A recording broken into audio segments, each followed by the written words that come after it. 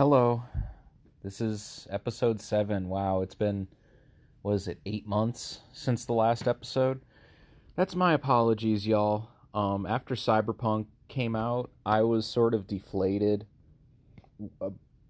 from the industry of video games. I don't know, when Cyberpunk came out, I was expecting it to be this amazing thing, and then when it came out to such disappointment, I was almost at a loss for words. I had segments that I had already recorded and everything, and I just didn't feel as much motivation to do it. And plus the podcast wasn't getting as many plays. I was trying to figure out a way to, I don't know, do something different or change things up.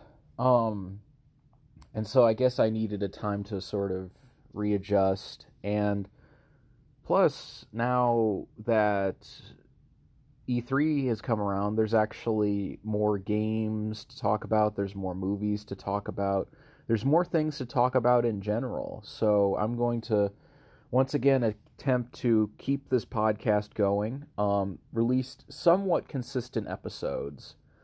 I won't have a consistent release schedule yet because to be honest, I can't fully commit to one.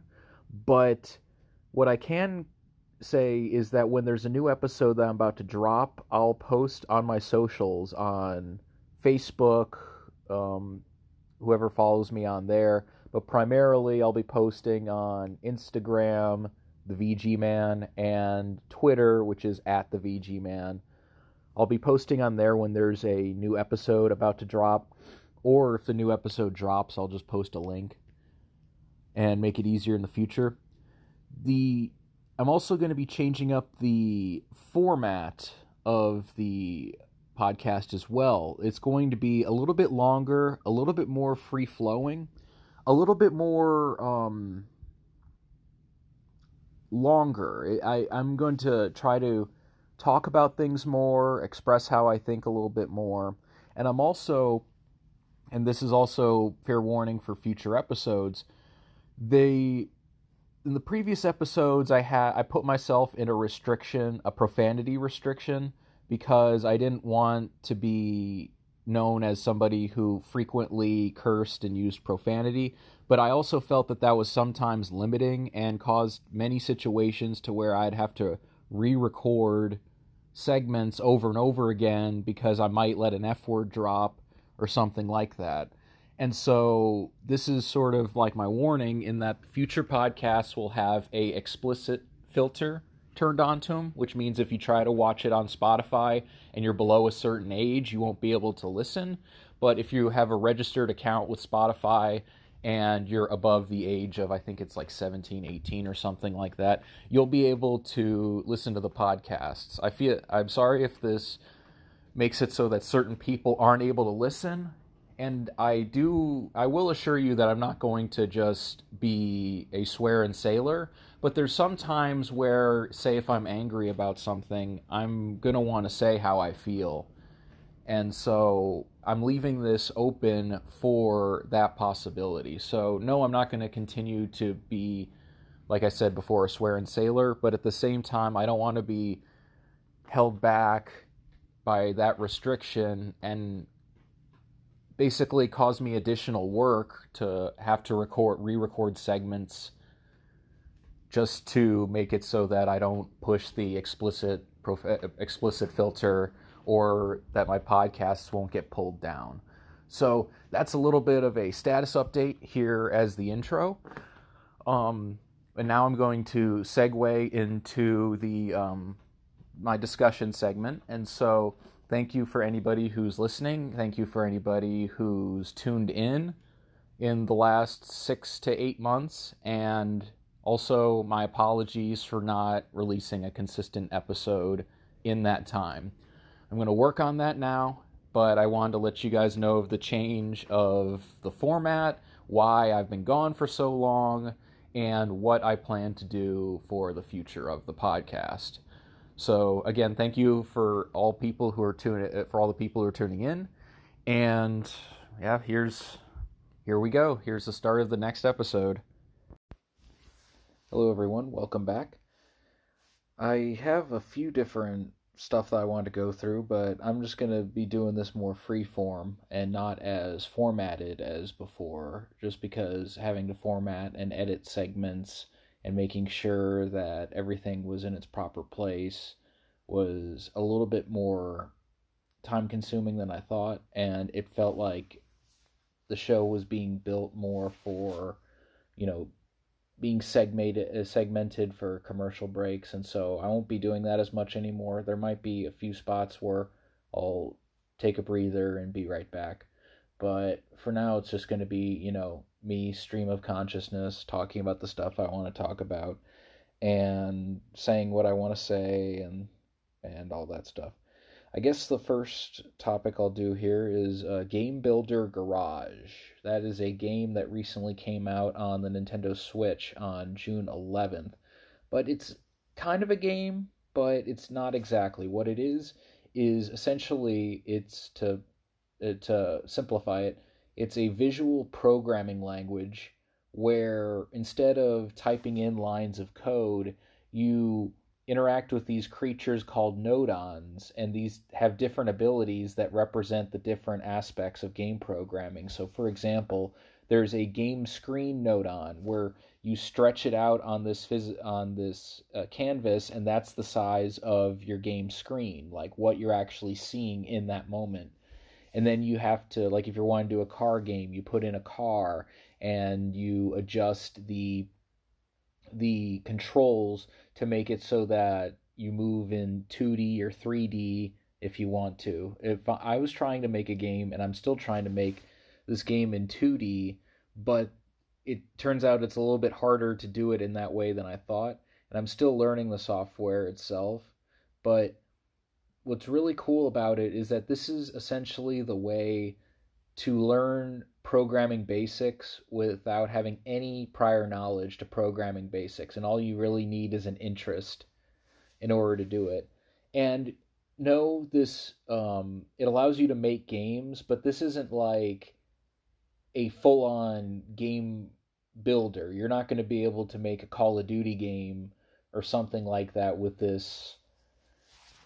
tool set. But on the other hand, you will know the fundamentals that you have to know when going into programming, especially very complex stuff like ands and nots, and it this the way that the structure of the game itself, the way it works is that you have interactive lessons which hold your hand through making these like 7 or 8 games that are essentially pre-made, but it shows you bit by bit how to put them together and what you have to do to cause the different effects. And after you complete it, the course is then added to your created courses. So even if you don't like the fact that it holds your hand, once you complete the template, you can then fiddle with it and mess with it all you want to and make changes and do your own version of that lesson. And you're not like bound by doing the lessons. You're only required to do the first overall lesson, which is a very basic game. And then when you complete that, from there you can just go into free programming mode and be able to start creating what you want and fiddle with that. It's a really, really cool concept because one of the things that stopped me from getting into game programming and designing games is the learning curve with learning a programming language. But with this, it doesn't teach you a programming language, but it teaches you the ways that you have to think about making games. And that's something that's not super easy to teach because most people want the instant gratification thing. I want to make this, and so it's right here in front of me. This game shows that even if you want to make a simple game where you make the ball roll across a little maze course and collecting 5 apples, how that can be time consuming. With the car game that 2D car game that I'm fiddling with, it took me like maybe 2 or 3 hours of time just to get everything lined up to where all the stuff that I put was on the same Z-axis plane, basically everything lined up, so that when the car attempts to jump over a box, it's on a 2D plane and doesn't suddenly just go 3D and start going in directions you don't want it to go, and things like that. It's really cool for kids, but it's also really cool for adults who don't know this stuff, who have always been curious. And you're not going to be able to be a super high level programmer, but you'll get the basics in a way that's easier to understand than just opening a C++ book and just reading what's there. So I can't exactly do a full review. Well, I could, but at the same time, a review isn't what this game's about. The only real story or campaign or or thing that there is to really rate is the interactive lessons where it guides you through creating all of these different things. But that's not really a campaign. That's just if you need help with understanding how certain things work, just keep playing into the interactive lessons and eventually it'll get to you. And another cool thing is when you complete the interactive lessons, the the concepts go into a file in the game itself, and so if you forget about something, you can instantly hit a button and bring that up on a screen and bring up, oh, that's what that does. That's what connects to this. This is what how it's supposed to work. It's it's a really really cool concept, and I haven't seen a major company like Nintendo attempt something like this to this extent.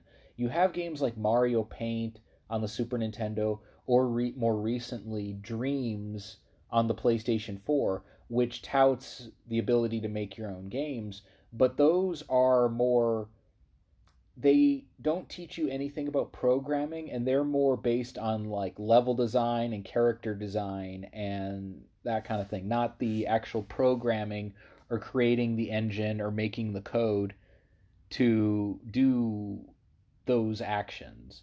So the and reiterating, this game builder garage is a fantastic way to learn how to program. And what makes it different than those other games like Dreams or Mario Paint is that this actually teaches you some core concepts that you need to know if you were to start making games of your own. And I just think that's fantastic. So I can't exactly do a full review, so instead I'm just more giving my impressions. I've played it for maybe 2 or 3 hours of game time, and I'm looking forward to jumping back in and doing it again. So definitely, definitely recommend there. Um, next, and so with Nintendo, I guess I'll segue that into Nintendo's E3 conference that followed shortly after the Game Builder Garage's release. The E3 press conference this year is obviously going to be very different than others since the pandemic and all that stuff is going on. So Nintendo had a they had their version of an announcement. They call it the, not state of play, but that's PlayStation. But the Nintendo Treehouse live stream, essentially, where they showed off some of the new stuff they're making. Some stuff that actually surprisingly I'm interested in. For one thing, Advanced Wars 1 and 2 remastered. I remember playing those as a kid. My brother had a Game Boy Advance cartridge of the first one, and I would borrow that from him. And that was one of the few like strategy sort of games that I could actually understand and grasp. It's not super. It's one of those easy to learn, hard to master games, as far as I remember. Like you'll start off with simple units and be able to do simple things, and then it expands into more meta play where you can do all like crazy battles, and you'll end up in crazy battles. And so I guess initial impression of that is I'm definitely excited for Advanced Wars. Um, Zelda Breath of the Wild 2, that's going to be a very interesting one because with Zelda games, they always have the strange follow up to their games. So you had the original Zelda, and then you had Zelda 2, which was a very different game, different styled game than Zelda 1, even though the core adventure concept was still there.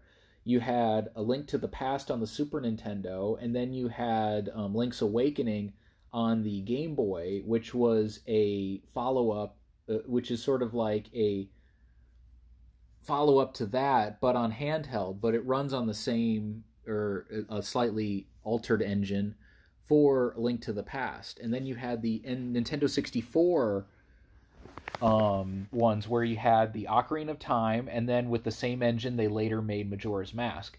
I'm making up. I'm bringing it all to this, is that all the ones that were different and stranger were the ones that I liked the most. Like, I like Zelda 2 a lot. I like Link's Awakening. I like Wind Waker, even though that one was more divisive. I like Majora's Mask. I like when Zelda does something unique and different. And I feel like that's going to be the same thing here with Breath of the Wild too, where you have the original Breath of the Wild, which is more of your normal Zelda game, like Zelda 1, Ocarina of Time, Link to the Past, where at the end of the day you're trying to beat the bad guy and save the world. The second the follow up is where they take the core concept usually and do something new and unique with it. And so I'm very excited about the sequel to Breath of the Wild, not necessarily because I'm a huge fan of the Legend of Zelda video games, but because the follow up Zelda games, the ones where they do something more experimental and different, are always the ones that I like more. So that also definitely gets a thumbs up. And I'm just gonna go for like a few highlight bullet points of the Nintendo conference, where they talked about several other games too. The Fatal Frame is Maiden of Darkwater or Blackwater or something like that is getting remastered for Switch. That'll be cool since Switch doesn't have a whole lot of horror games. They have some, but obviously not a lot. So that will be cool. And that was one that was exclusive to Wii U, and Switch has a way bigger install base than the Wii U, the previous console. So I I'm definitely interested in that one. I don't know if that's going to be a day one purchase, but not sure. And then I'm trying to think, is there any other? Okay, there's two more. Okay, two more things with the Nintendo conference. Mario Party Superstars. Definitely looking forward to that because the only Mario Party games I grew up with personally were the ones that were on the Nintendo 64, Mario Party 1, 2, and 3. 3 is my personal favorite, and I still have that on a cartridge. But this is a game where it comprised of like all the mini games from 1, 2, and 3, and then I think there's also a few other mini games from some of the ones on the GameCube that came after. But you also have online multiplayer, and I think you also have the local play option, which, I mean, if they have the local play feature is probably one of the cooler features on the Nintendo Switch, even though it doesn't really get featured a whole lot. It's where you and a group of if you're in the same room with you and up to 3 other of your friends, you can connect with each other and play Switch games without having to connect to the internet first. You guys can just connect to each other. And so being able to do that, hanging out with some friends, and then we both pull out our Switch, and then we can connect together and play old school Mario Party. I mean, that's fantastic. I cannot wait for that. So that's going to be really sweet. And then the last thing I'll talk about with the Nintendo conference of E3 is freaking WarioWare. WarioWare was one of my favorite games of all time. I played it initially on the Game Boy Advance, and all it is a series of micro games for anybody who hasn't played a WarioWare game. Where micro games are different than mini games. Mini games are a little fraction of a mechanic within an overall game. So when you're in Splinter Cell, for example, and you have to lock pick a door, there's a little mini game to open the door and go forward. With micro games, what they are is just these short little things where you just do something, and that's the whole thing. There's one that I remember where there's a bunch of apples in a tree, and you have to flick the left and right stick as quickly as you can to shake all the apples out of the tree before the time comes up. And once you do that, you complete the mini game, and then you go on to the next one, which is another micro game where you might have to squeeze the toothpaste out of a tube as quickly as you can. And then as you move on, the game speeds up faster and faster, and so you'll have to do these mini games. They get harder, and then they also get faster. And it's a simple gameplay loop, but highly addicting and perfect for the Nintendo Switch Lite that I have, which is essentially the portable version of the Switch. It's going to be a total nostalgia trip playing a new WarioWare game on a newer handheld console. It's going to take me so far back. So that is basically my thoughts on the Nintendo conference. Way more exciting announcements from Nintendo than I thought I was going to get. But man, I'm glad that I got them. Man, that I definitely can't wait. I'm so happy I bought myself a Switch. My next topic that I'm going to talk about and talk about briefly is the creator of Five Nights at Freddy's is apparently retiring from video games because he's been getting flack online for political donations he's made. He's donated to, I believe, Mitch McConnell and Donald Trump in the past. And yeah, I'm not a fan of Donald Trump, and I'll never be a fan of Donald Trump, but I really don't think he should retire just because people are giving him flack online for something he did in the past. I mean, it's there's there's a difference between, giving money to Donald Trump, say, and giving money to like the leader of China, for example. Like yeah, Trump's awful and he did some awful things, but at the same time he's not on the level of the guy who runs China, who literally starves his people and throws his people into work camps if they even say something slightly against him or his position. I mean, the whole Winnie the Pooh thing, where people made fun of him because he looked like Winnie the Pooh, and he's all of a sudden banned Winnie the Pooh from the country. He's petty and dangerous. Trump's a goof, and he got sucked into Trump's goofiness. But at the same time, again, I don't think you should. I mean, Scott's not going to be hearing this podcast, but I mean, dude, don't just retire just because of that. Just because people are giving you flack because they're making something all I'm saying is I think that people are making it a bigger deal than it is, because it's like in a way, it's the difference between a jerk move and an asshole move. A jerk move is still a jerk move, but it's not on the level of an asshole move. And so that's where I basically put it. He did something that's on the level of the jerk move, but I don't think it's like worth it to just go nuclear and, try to go cancel culture on him. I don't know. And again, this is just me trying to have an objective point of view, and I don't like Trump at all. But I just don't think that people should go nuclear on a guy because of that. I mean, I think there should be more. There should be more bullets in your gun before you're going to do something like it. Before you say that he's just a complete monster, I, I mean, but again, it's his decision. So if he decides he wants to take the heat and keep making games, and that's his decision. But and this is also, I'm talking on basically both sides of it. The fans who pressure him and making a bigger deal out of something that I don't think is worth making out of. But then on the flip side of the coin, I mean, it seems kind of immature that, like, oh, people are giving me crap, I'm retiring. And people can correct me if I'm wrong, but hasn't he technically retired from making video games before? Or at least not like retired from Five Nights at Freddy's or something like that. Hasn't he retired before? So, he'll retire again, and then maybe sometime down the line he'll have another Five Nights at Freddy's games for us. My point is that even though there's stuff on both sides, I think it's his decision to make, and he honestly just shouldn't, make decisions based on other people, and he shouldn't retire anytime he just doesn't feel like it anymore. But then again, who am I to say when he should and shouldn't retire? He's been making and developing these Five Nights at Freddy's games for years. He's been doing them all by himself. He's been developing all by himself, and that's not easy. That's not an easy feat at all. And so I definitely applaud him, but that's his decision to make, to not bring in other people to help him out. He's the one who, like, basically his retirement is coming from work that he put himself through more so because he didn't want outside help. But I mean, that's all I really have to say. Not honestly, not much of a to say about it in general, but more of just talking both sides and bringing up the discussion of people online sometimes going crazy and then developers overreacting and retiring for multiple times because they get flack online. Anyway, I'm starting to ramble at this point. Um, next, I wanted to talk about Xbox's E3 conference. There's honestly only really three things that I was wanting to talk about.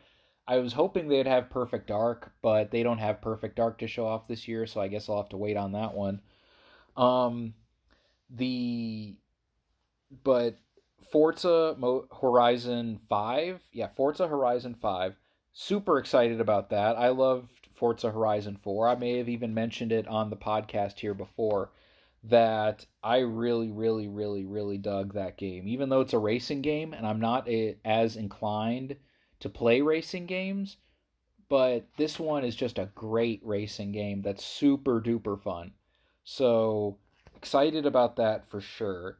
Excited about Halo, but honestly, mainly because it's going to be included with the Xbox Game Pass subscription service. So day one, I'll be able to download and play through it because I'm excited for it because of that reason. If I had to spend $60 on Halo, I wouldn't be excited about it anymore. I'd be more excited about the fact that the multiplayer for the game is going to be free to play. So I'd be more excited for because the multiplayer is honestly the thing I'm excited for more than anything with the upcoming Halo because I saw the campaign trailer and it looked kind of silly. It looked like the story. It looked like a story that just wasn't super interesting. Finding out why Cortana hasn't been deleted, even though she was supposed to be deleted. So what? Why can't they just let Cortana go and go on to something new or go into new territory for Halo? The campaign has been crappy for Halo for years, and so I'm a little disappointed that the campaign is going to look uninteresting once again. But gameplay wise, the game looks really, really cool. It looks like a blast. So, definitely excited about that. Pumped, as a matter of fact, for the multiplayer for Halo, but not the campaign. And then with the Xbox conference, Sea of Thieves is getting an update that ties into Pirates of the Caribbean. Sea of Thieves is a game that I find really fun, and even though I don't think it's worth the full price that they charged for it and are still charging for physical copies of the game, especially since it's very heavily based on monetization, the game is still really fun. And so the idea of Jack Sparrow from the Pirates of the Caribbean movies being in the game and having a campaign based around it and having that as a new piece of downloadable content for it, that just sounds like a blast. I'm definitely going to be updating my Sea of Thieves on Xbox for that. That's one that, even though it's a DLC thing, I like the idea of more content coming to Sea of Thieves, and from what I gather, it's more permanent content. So definitely looking forward to that.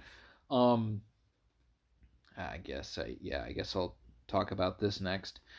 I'll be brief because I'm not as knowledgeable about this, but Madden 22, yeah, Madden 22 is coming out, and EA is doing another Madden that looks similar to last year. I mean, I did play last year's briefly, like for a few minutes, because on Xbox they on Game Pass EA Plays included, and that gives you a 10-hour trial. So I did play it briefly, and it looks about the same as it does last year. And all they're really talking about is who the cover stars are. And I mean, are people really losing their minds that Tom Brady is sharing the cover with another up and comer? I just don't. I don't really get why it's such a big deal for the cover athletes. I think it's more of like an ego trip for the football players themselves that they could say, "Oh, I'm on the cover of Madden." And if you hear interviews with a lot of the football players who end up on the cover, they'll have these behind the scenes interviews and they'll talk about, "Oh, I grew up playing with Madden and it's a dream come true." That to me, Madden feels like that's their focus more so than the game itself. Where the game itself, they're just going to do the same thing as they did last year. And this upcoming Madden 22 is going to be coming out on PS4, PS5, Xbox One, and the new Xbox, the Series XS, X/S. And they're going to do exactly what they did when they transitioned to the PS4 and Xbox One versions from the 360 and PS3 versions, is that they'll keep cranking out those games even though they're just going to be glorified roster updates, and the new PS5 and Xbox versions are going to run faster and look prettier and look nicer, but it's going to be the same shit that you've been getting for the last several years from Madden, where they emphasize microtransactions and the game itself gets a few minor bug fixes and updates. And so they're doing that. They're doing that again, and I think if I remember correctly, the new version is going to be what, $70 on PS5 and Xbox. So they're just trying to take you to the cleaners. They're just trying to take everything you have at this point if you're a Madden football fan. And so I'm not including this segment necessarily because I'm a football fan, but because I'm a fan of gaming. And stuff like this hurts games. And if you don't believe me, look at what happened to Battlefront 2. The Star Wars Battlefront 2 that came out in 2019, if I remember correctly, a couple years ago now. They released that game and they tried to have microtransactions and monetization similar to how they would monetize it in those Madden games or those FIFA games. But, but I'll talk about FIFA in just a moment. But the micros and the microtransactions and the monetization has been getting worse on these games for years and years and years, and including a segment on the podcast saying don't buy this frickin' game, don't buy this shit, don't encourage it, decline the sales, and hopefully the license will go to somebody better, because even though I'm not a huge fan of sports games, the monetization that they do in those sports games influences what they try to pull in future games. And so if we get it out of games, we get it out of the video gaming culture, and developers will know that that's unacceptable. And so I guess since I'm talking about monetization and microtransactions and EA, Electronic Arts, I'll transition to FIFA since this is a new piece of breaking news. In order to try to avoid regulation in countries that are cracking down on loot boxes and other questionable microtransactions, they now are doing a pack preview where, if you don't know, in FIFA and Madden, when you play online, there is Ultimate Team, where you collect these digital card packs and you open these packs, and the packs may have a bunch of commons, but you could also have a really high level football player to add to your team. And then when you do that, when you play matches against other people, that football player will do better than the other football player where he may be using a common while you may have an uncommon card. It's a system that has basically been a sort of pay to win system that uses the excuse of it's similar to trading cards to justify it, even though they seem to not take into consideration the fact that trading cards have a physical value to them, and you can use them in previous and future years, while with these games, they have a new one that comes out the next year, and everything resets after that. And so you would assemble a team based on cards that you would unlock in packs, and the packs you can spend real money, or you can grind like crazy and try to get packs that way. They've now announced that in order to try to avoid regulation while still making the money, they're allowing you to preview what's in your next pack. So if you're going to go buy a new pack, it's going to show up, oh, this is what's going to be next. And if you don't like what's in there, you have to wait a timer to finish, and then it'll randomize again, and then you can look again and see that, oh, there may be a card in there that I want, and so maybe I won't have to spend money that way. It it's like it's almost pathetic how they're attempting to try to save face by allowing you to, oh, well, you can see what's in the crates now, or you can see what's in the card packs now, and that suddenly justifies it. And it's like, no, because then people have to wait out the timer, and at the end of the day you're introducing mechanics into a $60-$70 game that is more akin to free to play games that you would find on your phone. Like, that's the main problem with this, is that they just need to get those fucking packs out of the game. Just get them out of there. Just like, they don't need to be there. Just have it be a totally even playing field, like it is with EA's other sports game, UFC 4, where that's another game where they tried to do a similar thing and that backfired, and so they changed it to make it so everybody's on an even playing field when fighting in each other in the UFC game. That's the way it needs to be in FIFA and Madden, where they're the multiplayer is only you and the other person facing off on an even playing field, and you only have the stats of the players that are on that specific football team. That's the only way you can have a totally balanced and fair economy to this. But EA isn't going to do that. They're not going to do that. They don't give a crap. They don't give a shit about anything besides money. They will try to cut corners and justify it, and they will pay tons of money to have lawyers go to the judges and courts in these countries where loot boxes are banned and tell them, oh no, they're surprise mechanics and they're akin to Kinder eggs and they're just fun little things that's fun for everyone and it's cool in kids games. And it's like, no, that's not cool. It's gambling in this context. That's the thing that they try to gloss over and pretend like isn't a thing. But, you know, what am I saying? It's EA. They're not going to change how they feel. They're not going to care how they feel. They're just going to do whatever they feel like doing. Oh man, I need some water and a breather. I'll be right back, everyone. Welcome back, everyone. Next on the list, just a couple little things about early reactions. We've gotten early reactions to the Black Widow movie and Matrix 4, and there's not really a whole lot to say. There's not really a lot of commentary that I can give, but I just wanted to mention those anyway. Black Widow's early reactions from the critics that got a chance to see it are really positive, and it's akin to Winter Soldier as far as its story, which is really, really good news, so that's good news. Matrix 4, the early impressions is that it's ambitious, and it might be divisive, which, you know, that could be very interesting, but again, we have to wait to see more from... I mean, Black Widow, we have trailers, so we kind of get where that's going, but Matrix 4 is supposed to come out in December, later this year.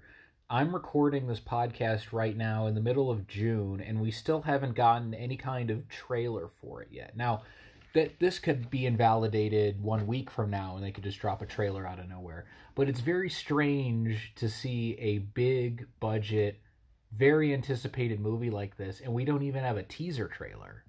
Like, that's where things get kind of weird.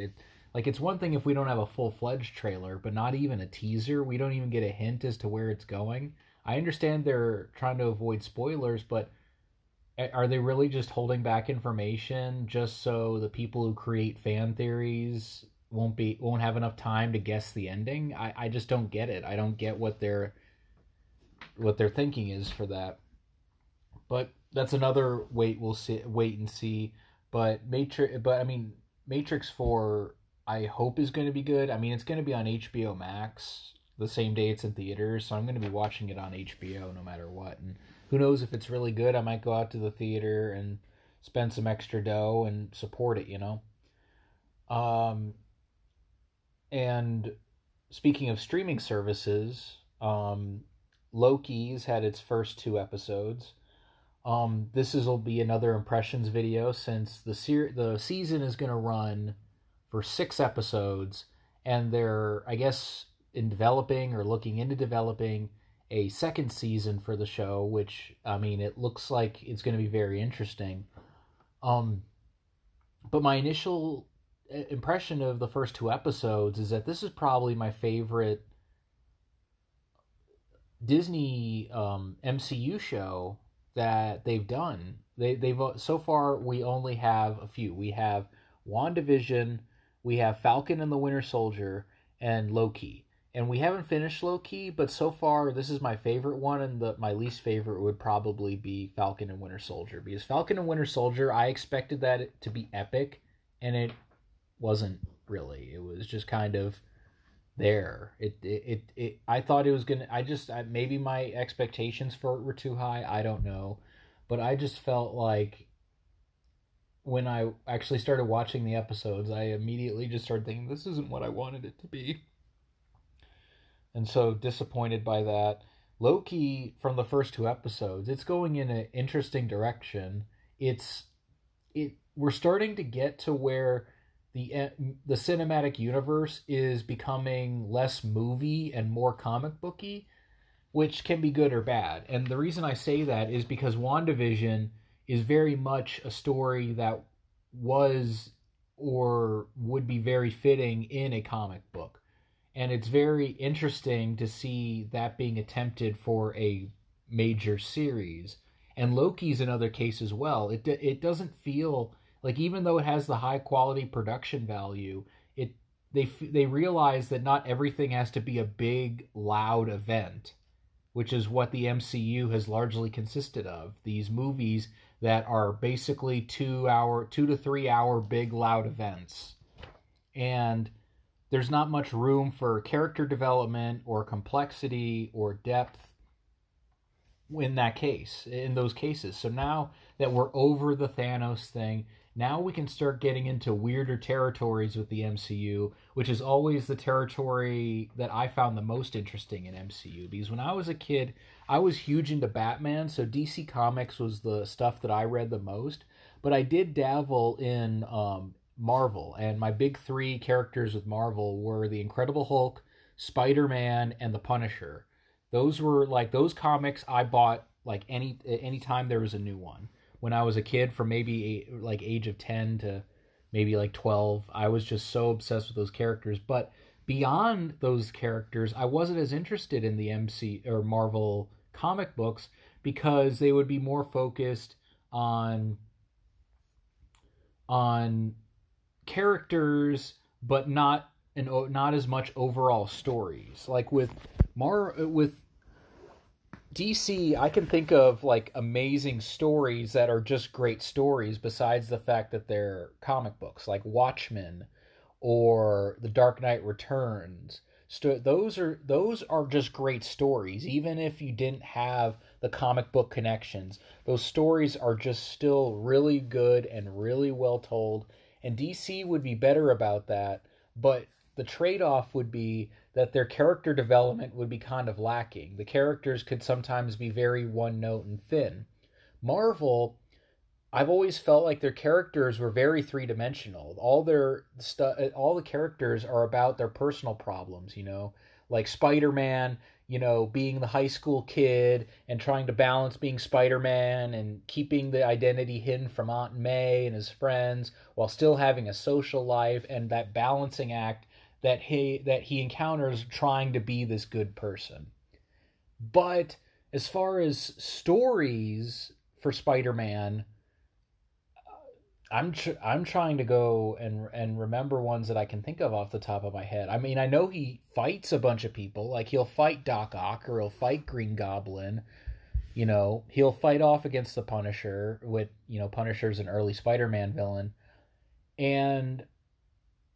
But the stories themselves wouldn't resonate as much to me. I would remember the characters, and I'd remember him kicking the ass of the big bad guy at the end. But the story itself was usually like, bad guy wanting to do bad guy things, and Spider-Man has to show up, or whoever the hero in that particular comic is has to show up and do it.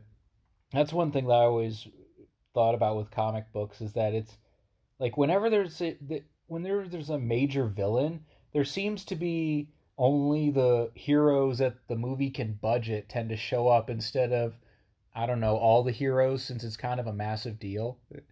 you know, like I'm trying to think of a good example. Like so a case where somebody might be trying to either take over the world, or let's see here, what's a good example. um I guess with hmm, it's taking me a little bit longer to think about than I thought. hmm like I oh man, I'm trying to go through like all the events in my head, like Captain Marvel. There we go. There's an example. Captain Marvel.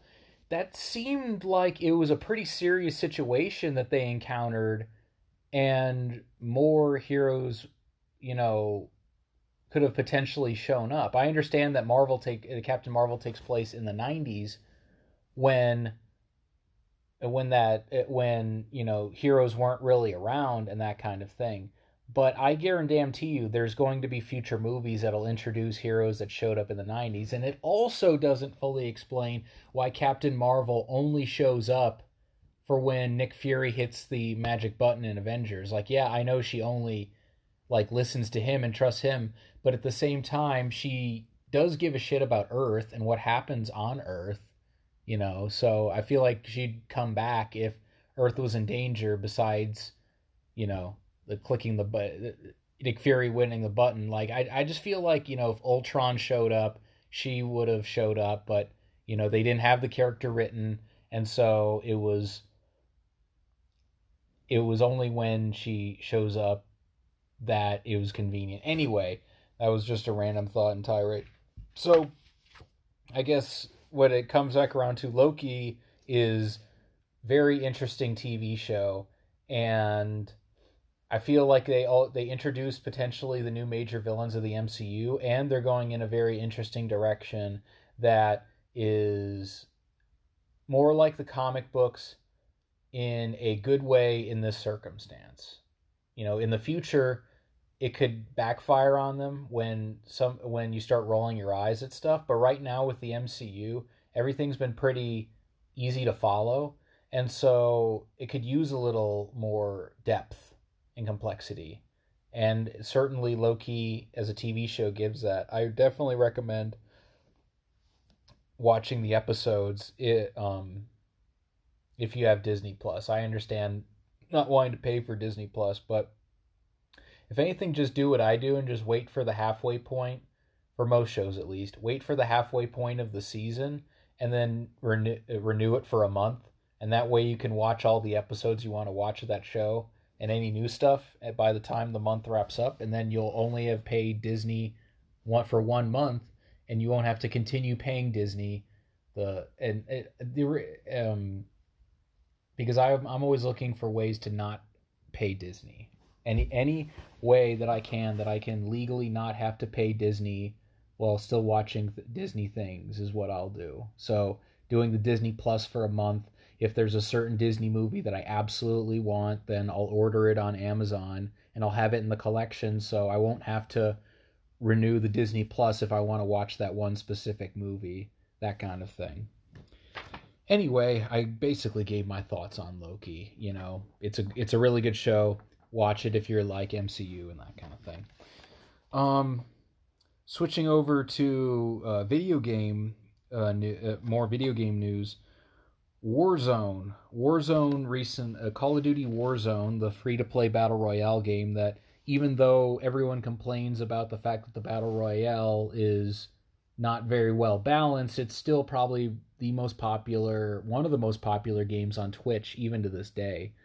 People consistently play this game, and one of the major criticisms is how certain weapons, the way the game is structured, certain weapons do insanely better than other weapons. Like, for a while, the MAC-10 submachine gun was really, really powerful, and for a little bit, the PPS T, which was the new submachine gun they added, That was similar, where it was very powerful for a little while. And so they're apparently changing the time to kill from an average of 60 milliseconds to 100 milliseconds. Now, in technical terms, time to kill is the average time it takes for when you get locked in on an enemy and you start shooting, how long it takes you to take their health down and eventually kill them. The time it takes for you to bring them down to health zero. Call of Duty has had a problem where sometimes the time to kill would be way too quick and you'd be trying to play with weapons you like, but then you can't because you have to use these weapons that are meta, because if you don't, they're going to get the kill quicker than you will.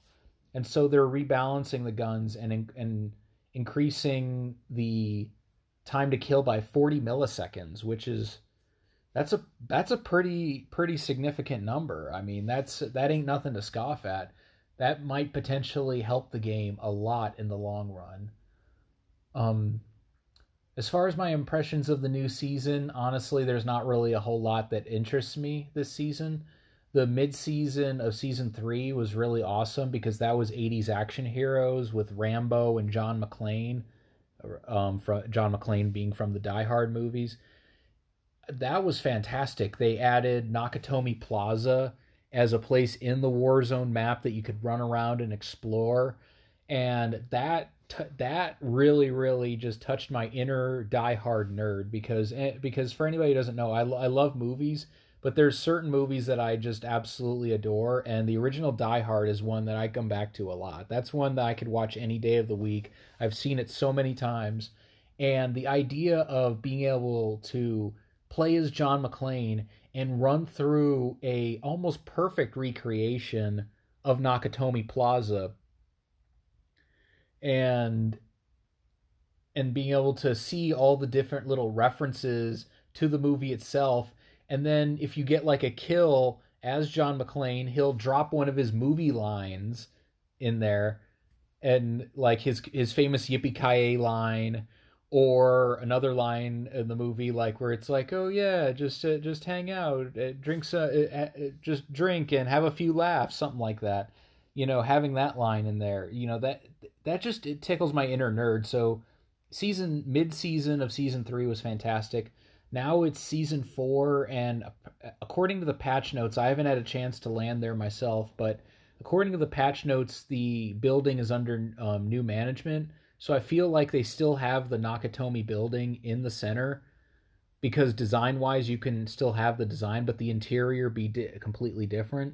I feel like that might be the case, which is unfortunate.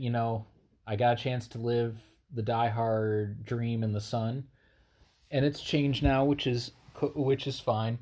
But as far as new stuff, there isn't really a whole lot that appeals to me. There's some satellite crash locations on the main Verdansk Battle Royale map, but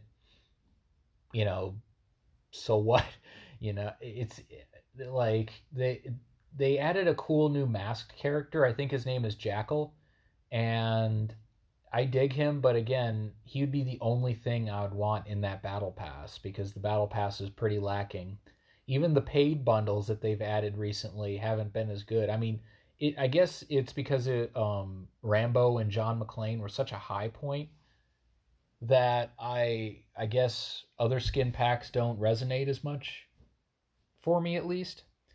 At least that's what I think. But I mean, they could change my mind instantly with a really cool looking skin, like the I think it's Portanova.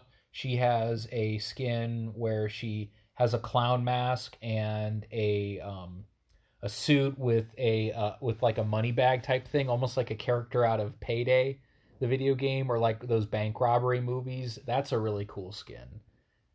So if they drop skins like that, then I don't mind shelling out the $20. But I feel like since I got Rambo and John McClane, I feel like I'm not going to be getting any more Battle Royale skins anytime soon, just because they're just not as appealing. They're not as appealing, unfortunately. Let's see here. I have a little list that I'm looking at of stuff that I was potentially gonna talk about and bring up. Um, I covered just about everything on this list. Damn. Well, except for one. Yeah, I'll do that now as a quick little thing. Um, this is like a random movie review part of the podcast where, I will occasionally talk about some random movie that I saw that I want to talk about whether or not that's good or bad. And that movie is Sleepaway Camp from 1983, a horror slasher movie about Angela, a little girl who, when she was young at 5 years old, suffered a tragic accident that killed her family, and now she's living with nearby relatives, which is her aunt and her cousin. And 10 years have passed since that tragic accident, so she's now like 13, 14 years old, and her aunt is sending her off to camp along with her cousin Ricky, because that's what parents did back then. They always just sent the kids to camp because they didn't want to deal with them for the summer. And when they arrive at that camp, a series of murders start happening, and they're very bizarre, very specific, and very brutal. And it all leads to an ending that's absolutely amazing. As a matter of fact, that's like one of the reasons I wanted to even talk about the movie, is because it's it's a whodunit mystery that throws a monkey wrench in the mystery in the last 5 minutes. Like it was truly amazing because the movie was really made by the opening scene and the end scene, the final scene of the movie, because the middle is the killings at the camp, but with hints as to the ending of the film. And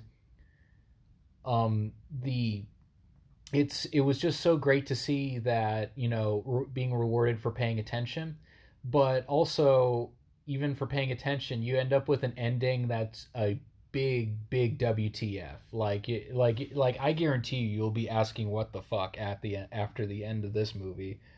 But that's not necessarily a bad thing. There needs to be movies that are like that. Movies that will get you to talk about it, get you to discuss things.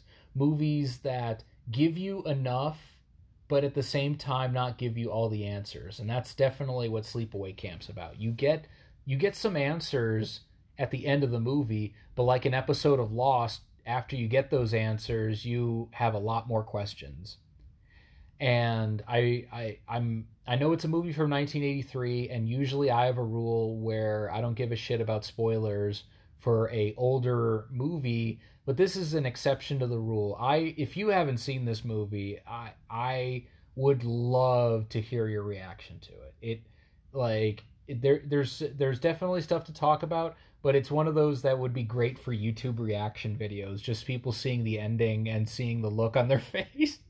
It's fantastic. It's a great movie. It's worth a watch, and also it's very, very easy to watch. The rights of the movie has been kind of back and forth, so multiple YouTubers have uploaded the entire movie, and not just that, the Internet Movie Database, the app for looking up information about movies, you can watch the whole movie for free with ads on there. The movie itself is uncensored, but you'll occasionally have to deal with an ad break.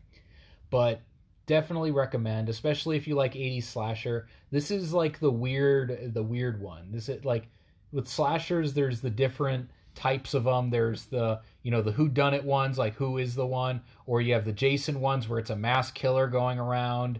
This one is the strange one. This is the weird, not surreal, but almost, I guess, shocking in a way. In a way, it is shocking, but it's a movie that's really about the expectations of slasher movies and what the sort of expectations that, like, when people watch a slasher movie, they start having that, like, oh, how many boobs and kills are going to be in there, and that ends up being, that's sort of a twisted way of looking at things. It can be. And so this movie almost is like a turning the mirror around at the audience as to what the expectations are. The movie doesn't really have nudity at all. The killings are not pleasant. They're not like Friday the 13th where they're so over the top. You know, everything has a sort of almost mean-spirited attitude, but mean-spirited can be a good thing as long as you have a point. And this movie definitely has a point with what I just said before about the expectations that go into slasher films. And so definitely recommend. Definitely, I was absolutely totally blown away by the movie.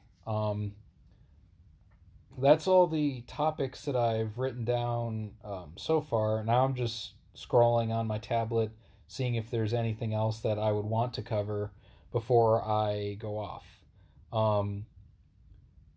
Knockout City, that's a recent game about dodgeball. Definitely recommend that. That's a super fun game. Just a quick little bite. I think it's on all platforms.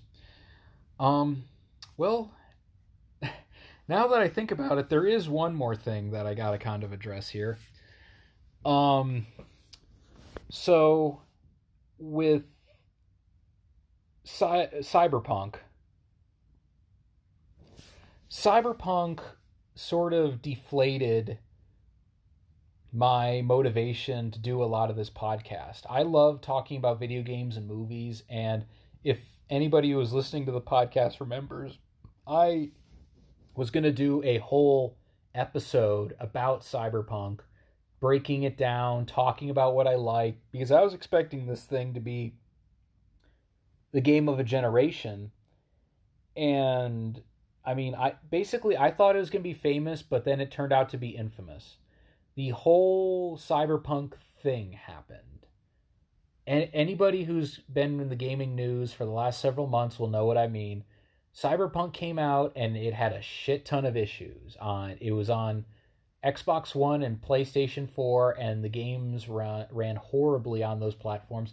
And it didn't run that much better on PC. PC players just had a bit more of a consistent experience. But the standard PS4 and Xbox One versions were broken, and the game only ran decently on PlayStation 5s and Xbox Series X's. But I would like to testify right now that the experience was not necessarily like there were still a lot of problems when I played, because I have a PlayStation 5, and that was part of the thing I wanted to talk about is, oh, how does it run on PlayStation 5? Well, I can tell you, it runs better, but there were still some issues that I would always encounter. For example, when I first started playing the game would run smooth. It would on the PlayStation 5, it would run smooth. I had very few issues. You know, I did encounter it but there was like the gameplay itself is what I'm trying to say is the gameplay itself, I didn't have a whole lot of issues there. But for a while, I would say for the first couple months, like into the new year, like after December, I hadn't, how do I describe this? I had yet to have been able to exit the game based on my own volition. And here's what I mean. I would play Cyberpunk, and I liked what I was playing. I got so wrapped up and absorbed. Every hour and a half to 2 hours, the game would hard crash. And what I mean by that would be a flat out game cuts off, PlayStation tells me something went wrong, and it just immediately ends the application. For the first 2 or 3 months, there wasn't a single time where I left the game because, oh, I'm done playing, save, quit, exit application, based on my choosing. For that entire 3-4 month stretch, I would just be playing and saving every few minutes, and I would literally just play until the game hard crashed. And then when it would hard crash, I'm just like, fuck this, I'm going to play something else. And I did play something else, and I haven't gone back to Cyberpunk since then. honestly, they said there's going to be a PlayStation 5 version, like a PlayStation 5 native version. I might just wait for that and then either start over or pick up my save data progress from where I left off and give the game another shot, because I just don't want to deal with issues whenever I try to get wrapped up in the game, because that's the complimentary thing. I was getting wrapped up in the game. I was getting hooked into this world, and then every time I started getting wrapped up, hard crash, cut to menu. And then I would jump back in and I'd play for another hour, hour and a half, 2 hours, and then hard crash again. And it would get to a certain point where I just gave up. And so even a great game caused me to not want to play it anymore because of these issues that kept coming up. And so that's sort of where the Cyberpunk discussion went. I originally recorded segments where I was going to talk about Cyberpunk, but then I was like, what's there for me to add when I'm not as knowledgeable about the behind the scenes? B is it was like a developing news cycle. Every day there was something new about Cyberpunk, so I would want to do a podcast, and then a week later something new would come out. But I have found, fortunately, Cyberpunk, even though Cyberpunk did kill my motivation for a while, I feel like recently I've gotten a motivation to do it again, partly because of support from my friends and family who encourage me to do this and to continue to do this. And I do want to, I guess it was a weird transition, but I do want to thank all my friends and family, all the listeners who did listen to this podcast for the amount of episodes I had for it, and for putting up with the 8-month absence. And I guess in the future, I won't over plan segments like I did with the Cyberpunk, where I planned so much and then it just all went right in the trash bin afterwards.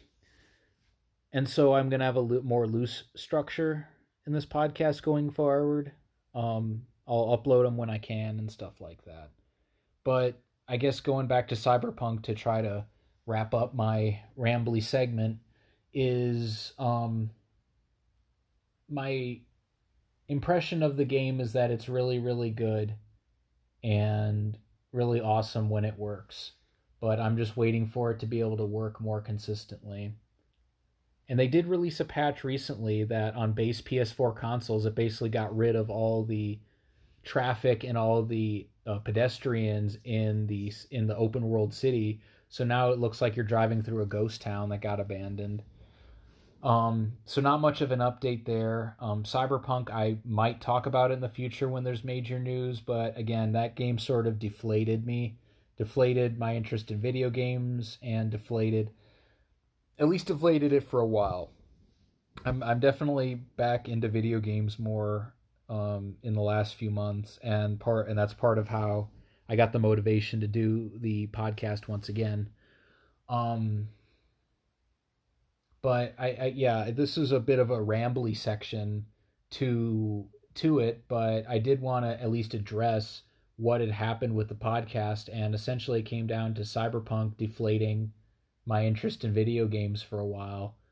And because of support from friends and family, I have the motivation to try again. However, my schedule can sometimes be a little hectic, and it can be a little bit hard for me to record. So I guess I'll say now that in the future, my structure is that I'm going to make a post on socials 24 hours before the release of the podcast to the public. And that way I can still, keep up with the podcast, but at the same time not be on a consistent weekly, bi-weekly, or monthly schedule, because I do want to try to get one out at least one a month, almost like the like how they handle One Punch Man and manga. They try to get at least one out a month, at least.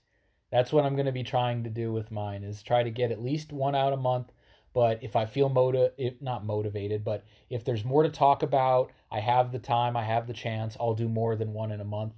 But either way, if you want to know when a future one is uploaded, follow me on Spotify or follow me on socials on at the VG Man on Twitter or the VG Man on Instagram. I'm going to start posting more on Instagram, particularly like when I upload a new podcast. Um, and I'll still have like options for donations on here on Anchor as well as on my Patreon, patreon.com/thevgman. So that stuff's still up and going, but I'm going to, keep that as just optional. Hey, you want to support the podcast, you can. But otherwise, I'm just going to, like before, just upload it and everyone will be able to listen to it on Spotify. Yeah, any other topics to cover on this one? I'm just trying to see. I just want to make sure I cover my bases because there's a few times when I did a podcast where I would see something that I would want to cover, and then I would be like, "Oh shit, I can't. Damn it." So I'll just go to my usual sources. Oh yeah, I guess I didn't really talk about Elden Ring, but I'm not as big of a fan of Dark Souls, so you'd probably have to listen to another podcast for more detailed information about that. I'm not as hardcore in Souls games. I will be working on impressions or review of Ratchet and Clank Rift Apart, and I might also be streaming that game since it's PS5 only, and a lot of people don't have a chance to get a PS5, so seeing at least what it looks like and how it works and all that stuff. Um, Microsoft Flight Simulator is finally going to be on consoles, but only on the Series X/S, which sucks because I don't have one of those. But who knows what'll happen in the future? Maybe I'll find one. um, let's see here. I have been reading more manga recently, but I don't want to talk extensively about manga because a lot of it is just speculation as to what's going to happen next. But I will mention here Dragon Ball Super. I am very anticipating the next chapter, which is coming out on the 20th, about who the identity of Granola is, who is the. If you follow Dragon Ball Super, he is somebody who has a personal grudge against Vegeta and Goku and the Saiyan race, and it's about to come to a head with Vegeta saying he knows what his identity is. So that's going to be very exciting. But again, not much to really speculate on that other than Dragon Ball Super being an awesome manga. Definitely read that. Um, it's sad to hear that the creator of Berserk also passed away. I have read a little bit of Berserk, and that's sad news, obviously. Um, I heard fans, though, sort of knew that he was terminally ill and on his way out, but it's still tragic when it suddenly just hits out of nowhere. So yeah, R.I.P. For sure. Um, I think that'll wrap it up for this week. Yeah, I think that'll wrap it up for this podcast. So that just about does it. This is the new format, my more rambly, talking constantly format to the show. I sorry if I become a little long-winded sometimes. I tend to ramble a little bit, but I try to keep it at least try to, if I go on a tangent, roll it back to where I was and keep things going. But this format, even though there's those hiccups, I feel like this format is a bit more me, and so I'm gonna be sticking to this format from now on. More loose format, more talky, more discussy. But I'll have some more topics on the next podcast. So be sure to follow me on all the socials in order to know when the next episode drops. That's at the VG Man on Twitter, the VG Man on Instagram. Um, I even think it's VG Man on Patreon.com/VG Man as well. Can't forget that. If you want to support the show, there's also anchor.fm/the VG Man if you want to support there. And other than that, be sure to tune in, and I'll let you guys know when I have the next podcast up. All right, thank you everybody for the support. Thank you everybody for tuning in, and I'll see you guys next time.